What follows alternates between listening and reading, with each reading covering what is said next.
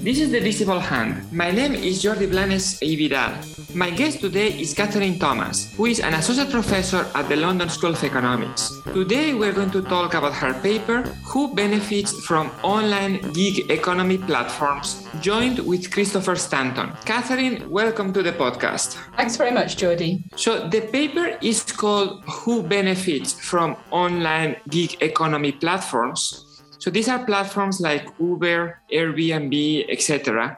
Before we go into the actual platform that you study, I was wondering if you could tell us about why it is important to ask this question. So one presumption of economists or of general fans of capitalism is that if there is a new market and parties in this market willingly participate, it must be that they are all benefiting. Why would you want to ask a question that presumes that potentially the answer is only the employers or only the workers? Good question.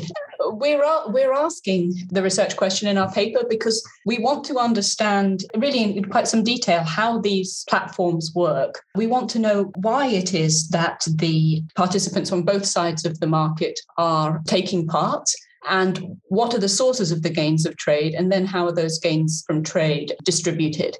The reason why we think it's an interesting question is that recently it has been attracting a lot of regulatory attention from policymakers. There is a sense that the supply side is very different in these kind of labour markets than in traditional offline labour markets in two particular ways. First of all, on the upside, there is a lot of flexibility for people providing labour services in these settings, in that they can perhaps choose their own working hours, set their own terms to varying degrees. But the flip side of that, of course, is the lack of stability and a rather potentially unpredictable income stream. So when we're thinking about the workforce in platforms, this sort of trade-off is something that's been focus of much policy debate. What we hope to bring to the debate is understanding how these characteristics of flexibility and the ability to hire by the task, which is another characteristic of these markets, what that means on the demand side, what that means for the overall size of the market, and the way in which the potential buyers of labour services in these markets operate. As you say, who benefits? The word benefit already hints at the fact that you are going to calculate some type of surplus or welfare. This is incredibly brave. Like, one rule that I have for my own papers is never come anywhere close to welfare, because that's essentially a quagmire that you get into. I would like you to first explain what this surplus or welfare means in the simplest possible terms so that everybody can understand it. And to do that, why don't you take us through the easiest possible graph in economics, which is like a supply and demand graph on the quantities on the x-axis, prices, or in this case, wages on the y-axis, negative slope demand curve, a positive slope supply curve. What does surplus mean there? If you had that picture in a piece of paper in front of you, how will you calculate the surplus? Okay, before I do that, let me just establish a few facts about how the typical transaction works in this market. So we know, try and be very clear what I mean by demand and what I mean by supply. So the type of platforms that we're thinking about in this context are online labour markets, which are markets where production or work is typically in order to produce an output that can be electronically delivered, and the work is remote, and everything happens online, essentially, all of the communication and all of the delivery of the work. Most of the jobs are in the form of tasks, so they'll have a particular length. The contract will be related to a particular output. On the demand side, we've got potential buyers of labour services who are often in high-wage countries. I should have said that these are global markets typically. And a potential buyer of labour services can create a profile on the platform, post a job. It's quite a straightforward process. Describe what they want to be done, how long it will take, and sort of sit back and wait. And then they receive applications from workers on the platform who have seen the job posting, would like to apply for this job, have already established their own work provider profiles on the platform. When they're applying for a particular job, importantly, in these particular settings, they also choose the hourly wage at which they are willing to work on this particular job. So that's a different feature about online markets than other platforms such as Uber and Lyft that you mentioned earlier. These workers are responsible for setting their own wages, hourly wages. Then, having collected a set of applications, the potential buyer looks through this set of applications, can perhaps communicate with a subset or not, and then chooses whom, if anyone, to hire for the job. At that point, if they choose to hire somebody, a contract can be established, work takes place, work is delivered electronically, payments are made all via the platforms. Now, back to your simple diagram. So we're thinking of the demand as a downward sloping relationship between the hourly cost of getting work done and the quantity of hours that a buyer might seek to fill on any one opening. On the supply side, we have each individual provider who is willing to work a certain number of hours at a certain hourly wage, and we conceive of that as potentially upward sloping. Now, when a hire takes place, the equilibrium price is the hourly wage that is paid by the buyer to the worker, net of a 10% fee to the platform. So when we're thinking about surplus for the supply side exists whenever that hourly wage that's agreed is above the marginal cost of that worker who is willing to supply labour. And that's one of the objectives of the paper, is to estimate the markups that the workers include in their bids in equilibrium. Just to fast forward to the results, we find that the workers who are hired do have a positive markup over their marginal cost. So when we think about the surplus, it's in the platform as a whole. For the supply side, we aggregate up the hourly markup, or percentage markup per hour, multiplied by the number of hours, multiplied by the total number of jobs that are filled on the platform. On the demand side, the surplus is the difference between the willingness to pay of the buyer for these labour services and the price at which they contract with the provider. So that is the area between the demand curve and above the price, which is the hourly wage. So we find that integrate out that area, sum it up over all of the buyers who are hiring on this platform, and call that the buyer surplus. Let me say it the way that I was thinking about it. There is a demand curve, and that captures how much the employer will be willing to buy at each of the prices or wages. Yes. It's downward sloping. Now, the employer only has to pay a certain wage. Yes. Now, the area below the demand curve, but above that certain wage, that's like typically a triangle that we calculate in Economics 101. This triangle is like the integral of all the area, below and above. That's the way that you calculate the surplus in Economics 101. I was wanting to make that point because one thing that is critical here is that obviously the shape of the demand curve is going to be really critical. That is, if the demand curve is very flat or very elastic, that triangle is going to be really small. If the demand curve is very steep or very inelastic, that triangle is going to be enormous because it's going to come from the infinite at the very, very top of the graph. Right? So this implies that calculating the surplus, calculating the welfare requires, or the critical component in there is calculating these elasticities. Calculating the surplus and calculating the elasticities, they are not exactly the same. There is like some aggregation across different types of employers or whatever, but it's, the main challenge is going to be that one. Exactly right. Yes, that is what we set out to do in our structural model of this marketplace that we look at. So you have already told us about this actual platform that you study. I don't know if you can reveal the name of the company. I'd rather not. It's one of the largest online global labour markets. There are several of them. This is obviously, as you anticipated, a very different setting from the one of other type of gig economy platforms that the casual observer will be more familiar with.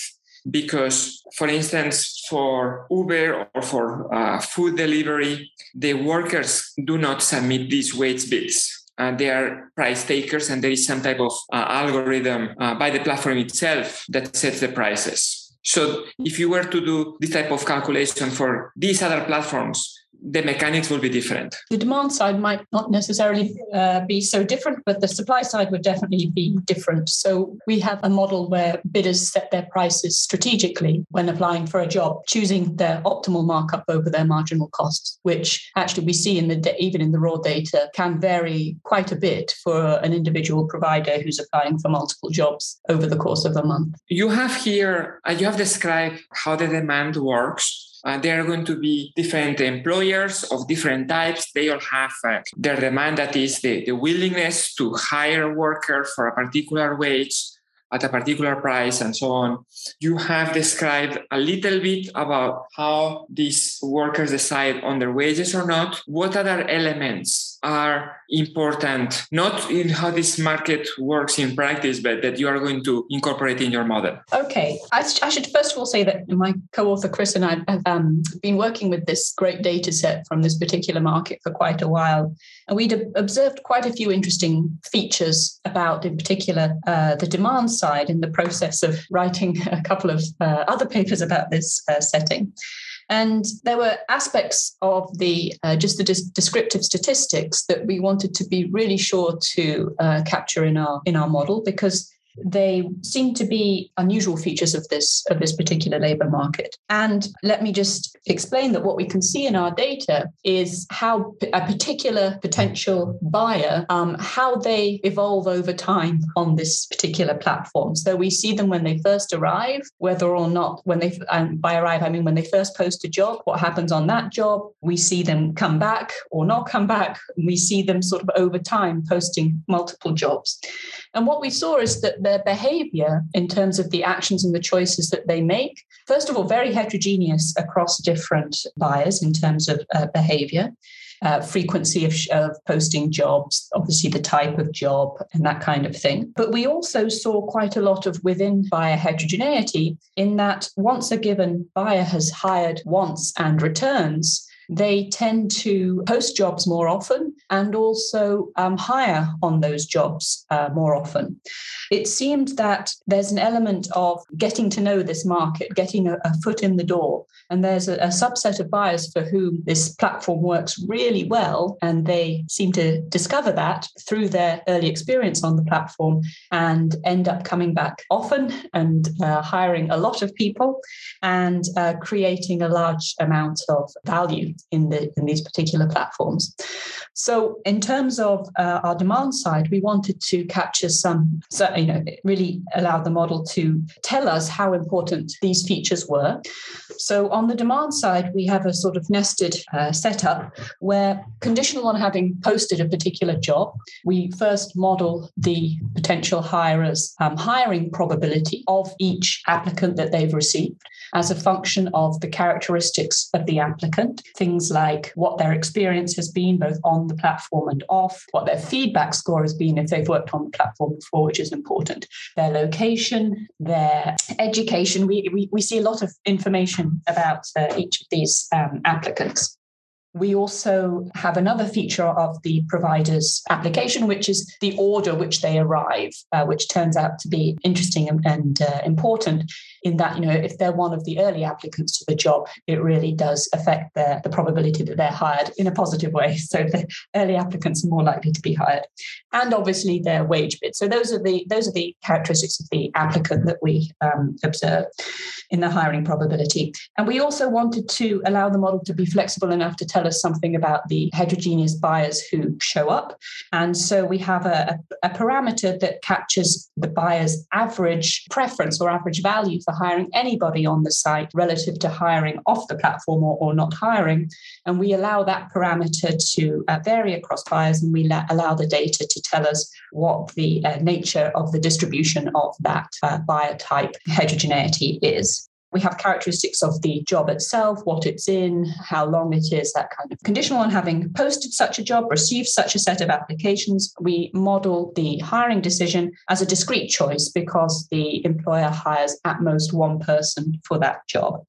And we use the information that we've got on the hiring decisions to estimate the parameters of that hiring probability decision. So that, we are able to estimate how much buyers of different types value particular applicant characteristics and so on. The second part of the model is the supply side. So this, because we feel and we see in the data a lot of variation in the hourly bids, even within quite a short period of time for the same worker who's applying for different jobs, we wanted to allow them to bid strategically and include these optimal markups. So we allow them to submit a bids which are an optimal markup over their marginal cost based on their perceived semi-elasticity of the demand that they're facing. You said the perceived semi-elasticity. So there are two ways to think about this. Okay, so one way is there is an infinite pool of workers. They are all more or less the same. The buyer essentially doesn't care who they are hiring, and they're going to go for the lowest bid. Okay. The other possibility is that there is like some type of imperfect competition or monopolistic competition. That is, I want to hire somebody whose name starts with the same initial as my name. So I have, for some irrational reason, perhaps a preference for this. And therefore, the worker is thinking, well, given that there are these crazy employers there who want to hire, somebody starting with J or with A or whatever, I'm going to put a bid that is slightly higher than my opportunity cost or my marginal cost. And that way, because that's not going to decrease infinitely the likelihood that I'm hired, I'm going to get in expectation a little bit of an additional welfare there or a markup. You are saying that this market works in the second way rather than in the first way. Well, we want the model to tell us the extent to which it resembles the second version rather than the first version. But you are also saying that a potential way in which this, I gave you like a very strange example of this type of preference, but you are saying that at least anecdotally, the primary reason as to why workers are able to get this type of markup is that they apply faster. No, there may be other sources of differentiation. That is true. The example that you gave would, I'm afraid, be in the error term. We haven't allowed that kind of. We have not estimated the extent of preference for matching first name initial, but for the of course, but the characteristics that we think are relevant for the hiring decision, we've tried to estimate explicitly. Let me also just add that in each of the applications, each of the workers has a chance to write a cover letter and to explain why they might be a particularly good fit for this job. So the fact that there is some sort of differentiation in addition to the application order seems reasonable to us. Okay. So you were telling us about the other elements that are left. So you have the workers now, they have different characteristics. Right. They're going to submit the wages with markups. So let me just recap. We've got the buyer's hiring decision conditional on posting a job. We estimate the parameters of that process. We allow the providers to be making an optimal bid conditional on their costs and their perception about what the demand for their services will be on that particular job. The third thing moves on to the dynamics. We wanted to capture this feature that experience shapes the frequency with which buyers post jobs. So we have a reduced form arrival process where we estimate the probability that a buyer posts a job in a particular month. And we allow that probability to be a sort of constant probability plus a parameter that reflects the buyer's experience, namely, have they hired on the market before or not?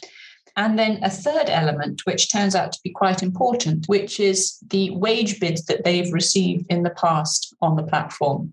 Have they received, on average, wage bids that seem to be very good value, conditional on the applications that they've seen? Or have they received wage bids from a set of workers that seem to be perhaps not good value relative to the typical applicants for jobs on the platform? And these parameters of the arrival process, the average propensity to return, the extent to which that propensity differs with buyer experience, and the sensitivity of the return frequency to wages that they've received in the past, are all parameters that we estimate in the model. So I have never really done this type of structural equation type of paper. So I'm really not familiar with the details about how this works in practice. But one way to think about this that I understand is that this is like a system of equations, right? Every one of these types of participants in the market, the demand side, the supply side, then the future demand side, they are all captured by some type of equation. There are some unknown parameters in there. So if we were to reduce it to just supply and demand, it's obvious that you cannot estimate these things with a standard regression, let's say an OLS regression, even though in your case the decisions are discrete or not.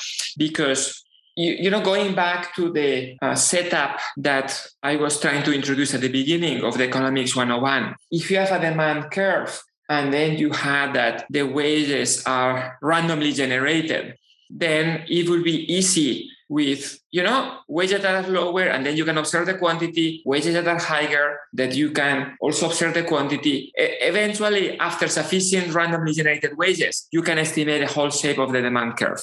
But here you're saying the wages are precisely not generated randomly because they are generated strategically, because the perceived elasticity from the supply side is what is generating, these wage bids. This implies that you are going to have, or you are going to use specifically to start with some instruments to estimate this elasticity of demand. What are these instruments? Yeah, thank you. That's an important part of the estimation process. So having said that we observe a huge amount of information about the each of these applications, obviously we still have the potential endogeneity problem that there is something unobserved to us that's important to the buyers, and the wage bids are endogenous to that. And we as you've said, the responsiveness of the hiring decision and indeed the job posting to the wage bids received is a really important part of the model. So we want to be really careful about how we deal with that endogeneity problem. What we've done is used two instrumental variables that create arguably, or at least we argue, exogenous variation in the wage bids on particular jobs, allowing us to trace out what that demand function looks like. So let me talk about the first one. The first one is pretty interesting, we think.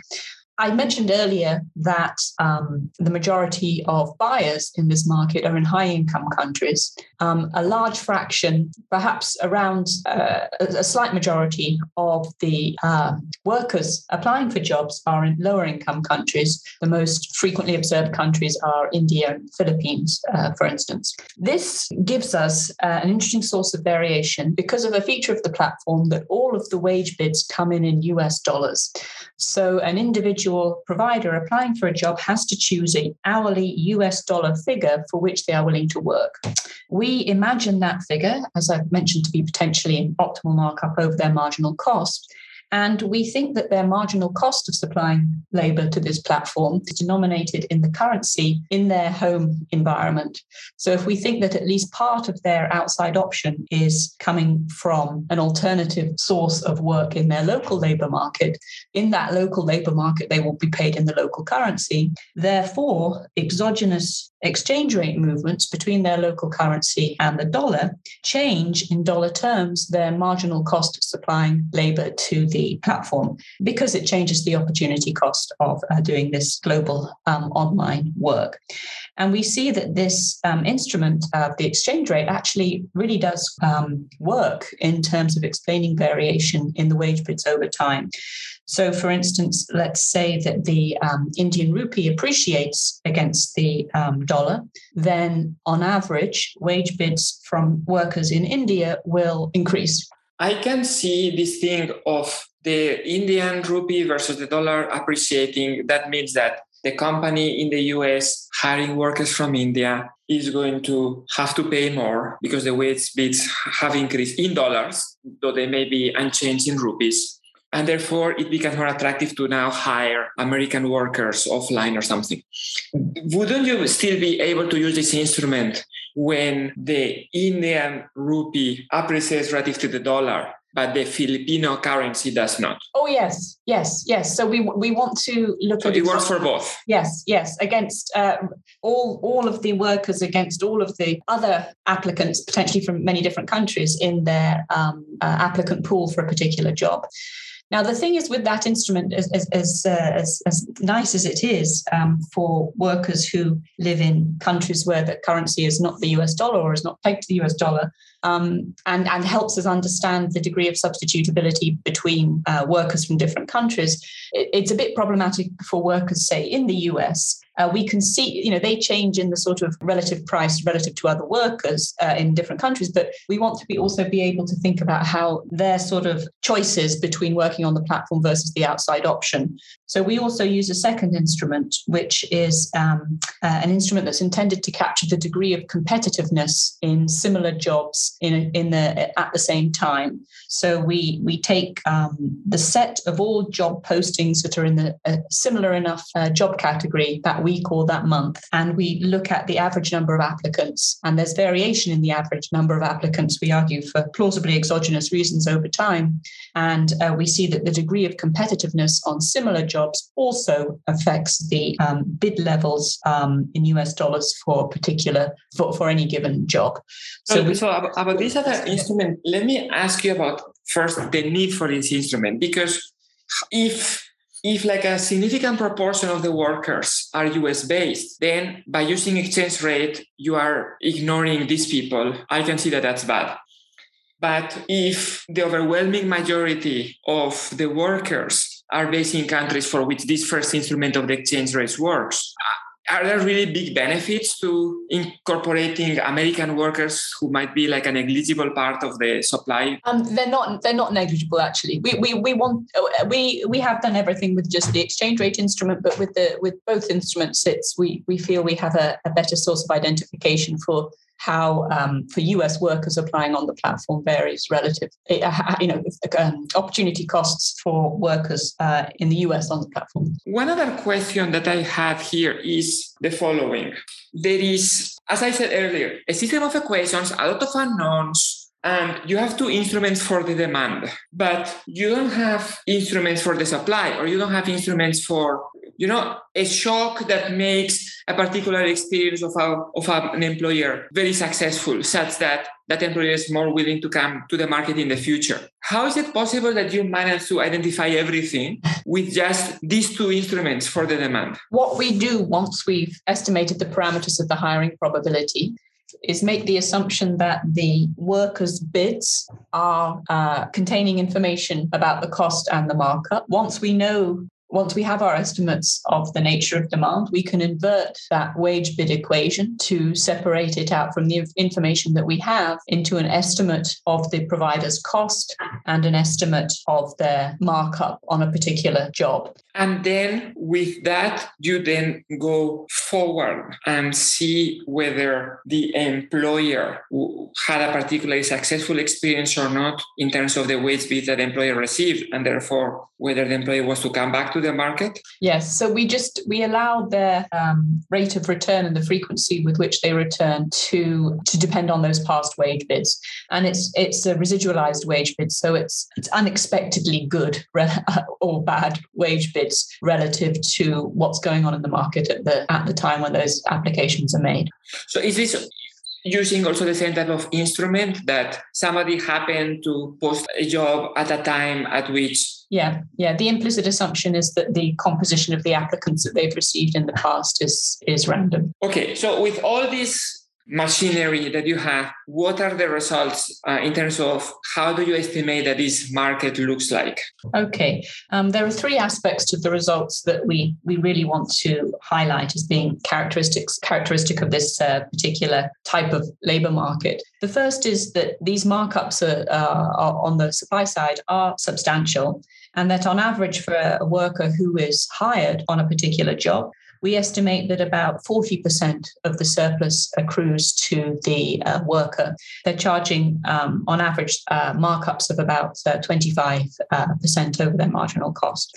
And those markups do vary with the application order. Applicants that apply early, shortly after the job is posted, tend to set a higher markup. Those that apply late. And the second thing is that our estimates of marginal cost do seem somewhat plausible in that they are, to the extent that they are correlated with the provider's, the GDP per capita in the provider's home country. So we see higher cost estimates coming from workers who are in higher income countries, for instance. So we have this set of supply side estimates that allow us to go on to calculate the surplus measures as we've described. What's also interesting about the supply side is that although the surplus on when you're hired is quite high, the surplus on the expected surplus from making an application is relatively low because each job opening receives an average of about 30 applications. And so only 1 out of 30 is ever hired, and often the employer doesn't hire. So there's a large fraction of providers who are making applications and not being hired, who are not getting a lot of surplus. But come back to that issue later. The second interesting result is that we're able to estimate the extent to which experience matters on the demand side. So we have a parameter that tells us how the hiring probability changes once an employer has hired before. Now, that's due to two things. It's obviously due to selection. Only those who really like the platform tend to come back. And it's also but there's also a treatment effect that any given employer has a higher hiring probability having tried out the platform before. So experience matters in terms of engagement with the platform overall on the demand side. Now, we already knew it mattered on the supply side. Actually, my co-author Chris and I have an earlier paper where we see that breaking into the market, getting the first job is the biggest challenge for the supply side, because that enables you as a worker to have some feedback, which employers really value. But it seems that making that first hire is also important on the demand side because it allows employers to learn how the platform works, whether it works for them, and all of the different things that they could potentially do on the platform. The third result that we think is important is the arrival process. The frequency of posting jobs also increases once a buyer has got experience on the platform and is also sensitive to the wage bids that they've received in the past. Okay, so one critical conclusion that you have mentioned and that speaks to the title of the paper is that the workers are getting a significant surplus when they get a job. You already mentioned that, well, they may be getting a lot of surplus per job, but because they apply to lots of jobs and they don't get most of them, it may not be as easy as that. So I want to introduce an additional reason as to why they may be getting less surplus than this, initial headline number that you were mentioning, which is that feature that you have mentioned a couple of times, by which the markups that they are obtaining at least partially come from the fact that they are among the first responders to a job posting. Okay, so you could say that in the Soviet Union, or maybe in the future Russia, once we make it to the front line of the bakery after queuing for 7 hours, we are getting a lot of surplus. out of getting that loaf of bread for which we paid nothing. But of course, from an ex-ante perspective, the surplus has dissipated from the fact that we have had to queue for 7 hours. This is an issue that is often mentioned with Uber, that Uber says, well, our workers are getting a very high wage, but in the denominator of the wage per hour calculation, they only put the number of hours that the drivers are actually driving people, not the hours in which they are waiting for rides.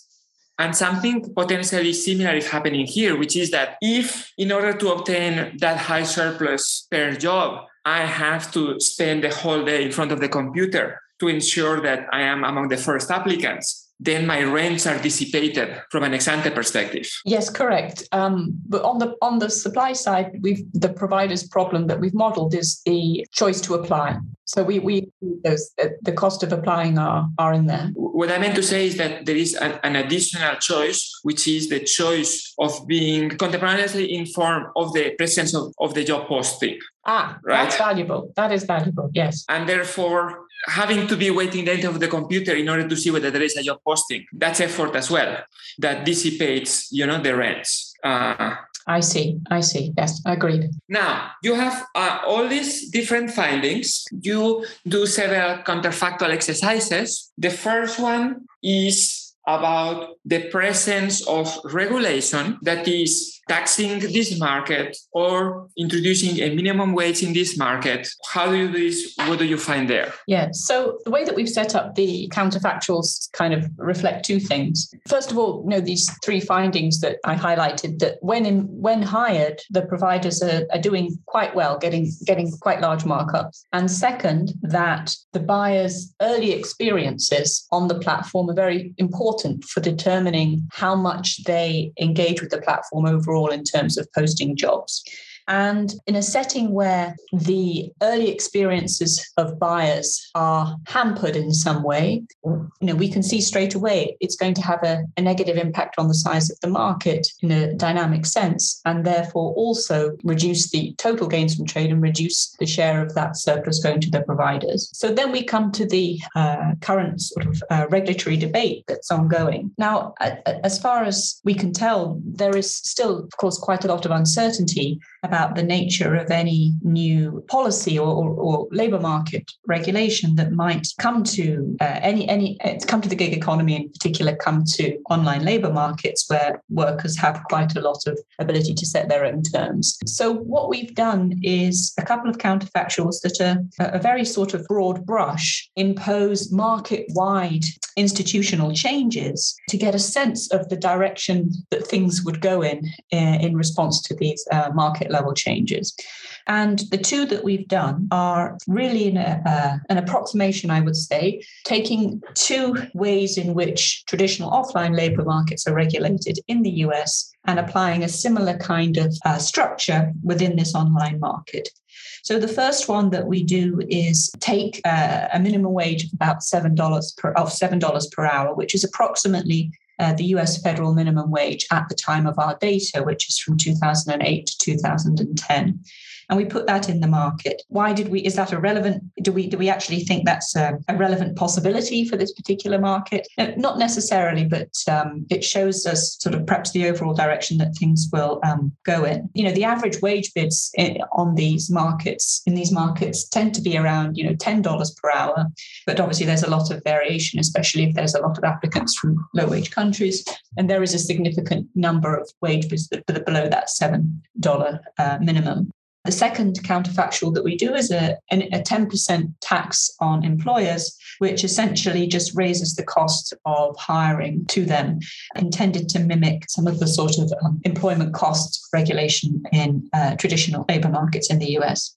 Now, what both of these policies do effectively is raise the hiring cost to employers. What happens in our model is that given these new regulations that are public knowledge, all of the people bidding for jobs re-optimize their bids, knowing that these new regulatory institutions are in place, and the buyers proceed to hire on posted jobs and post jobs in these new environment. So first of all, what we see in a static sense is that, conditional on posting a job, the wages paid goes up, the probability of hiring goes down. But the big changes come in the number of jobs posted. So we see that the impact of higher wages early on in buyers' experiences on the platform really reduce the rate at which they become experienced and return to the platform to post more jobs.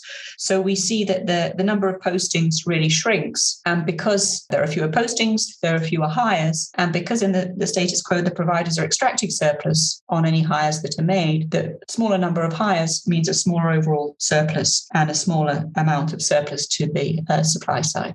So one thing with regulation is that whenever we economists tend to do analysis about regulation and all, it's never a good thing. Like increasing the income tax obviously is going to disincentivize work. So that's bad. But of course, what we often don't model is that the state needs money to run things, right? So there is a benefit there as well. In your case, I could see before you were going to do the exercise that the welfare effect was going to be negative.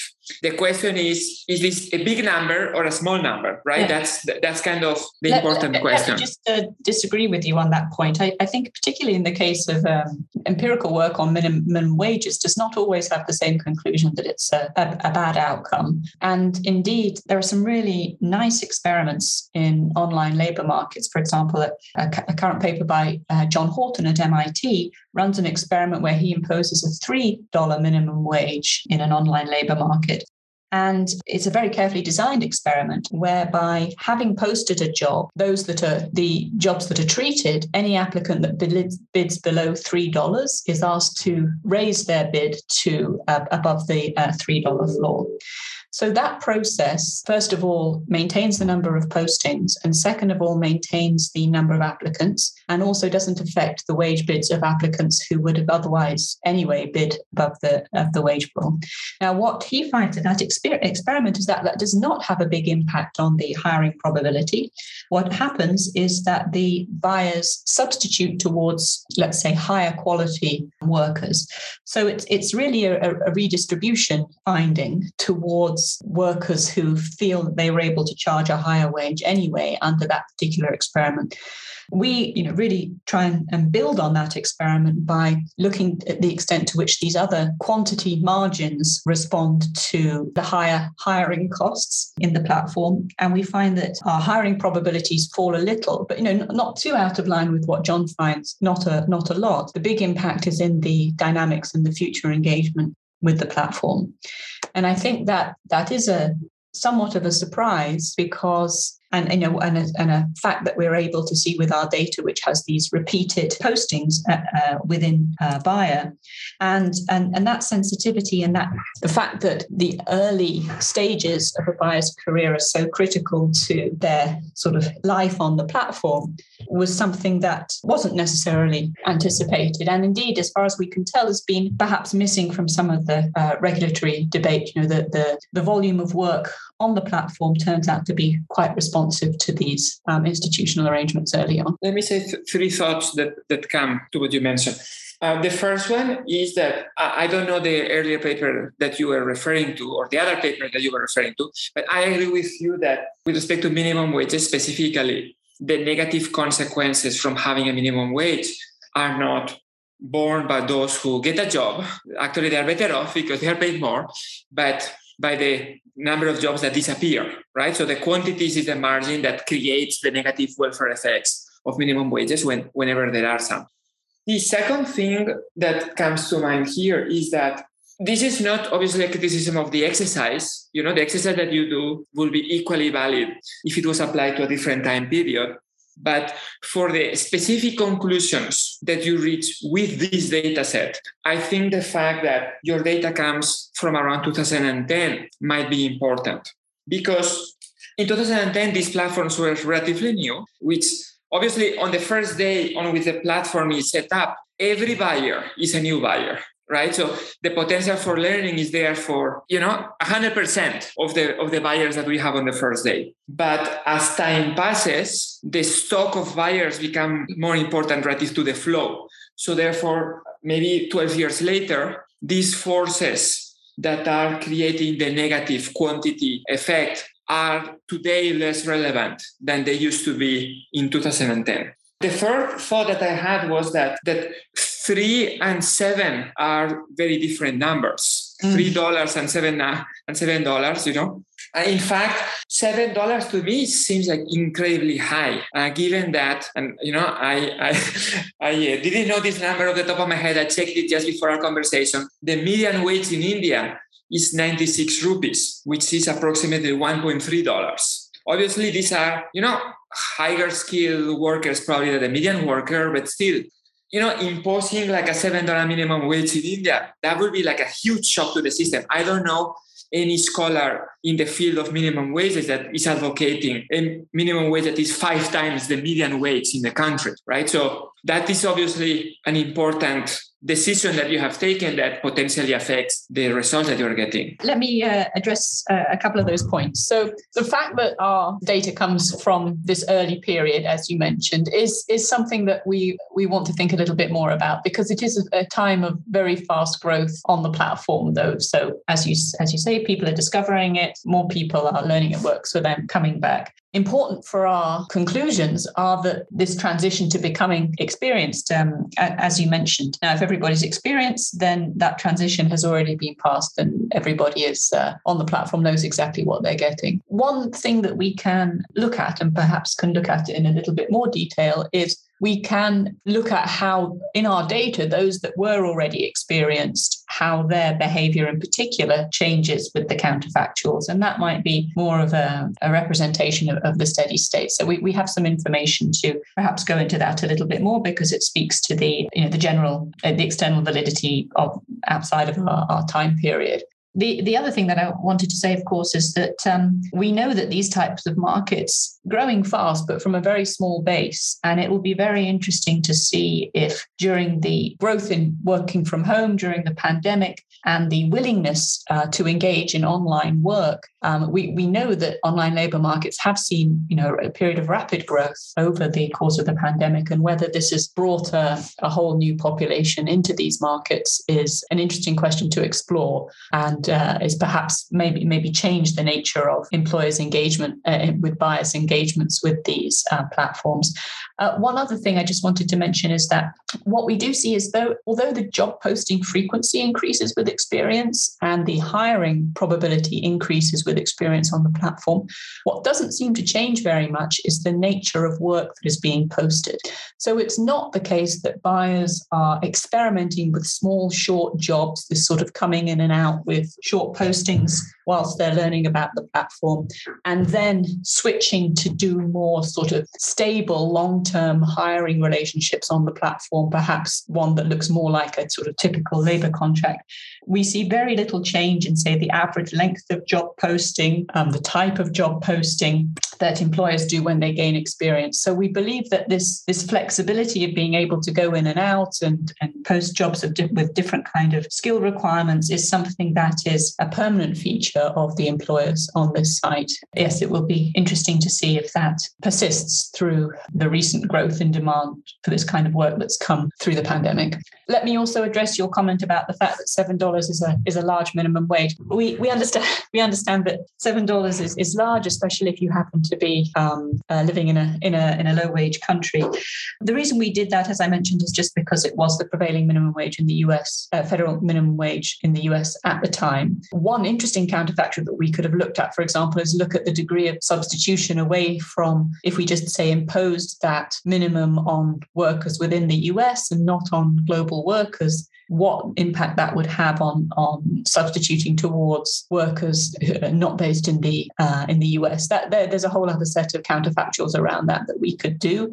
We thought, in the absence of knowing very clearly what any proposed specific policy changes were, we would keep it general and market level and wide to illustrate the overall implications of our model estimates in the counterfactual. you do one last exercise that is about estimating the sustainability of online and offline work. What do you find there? Yes, well, this relates to your very first comment that setting out to make any statements about welfare in a market setting is a very ambitious thing to do, especially in a market that's as novel and perhaps complex as an online labour market. Our main finding is that counterfactual policies that raise hiring costs, especially for new buyers in these settings, really reduce the number of jobs that are posted on the platform. Now, this obviously shrinks the market and reduces gains from trade in this market. That's not so bad if the buyers simply switch offline and create more job opportunities offline and hire in perhaps more traditional settings offline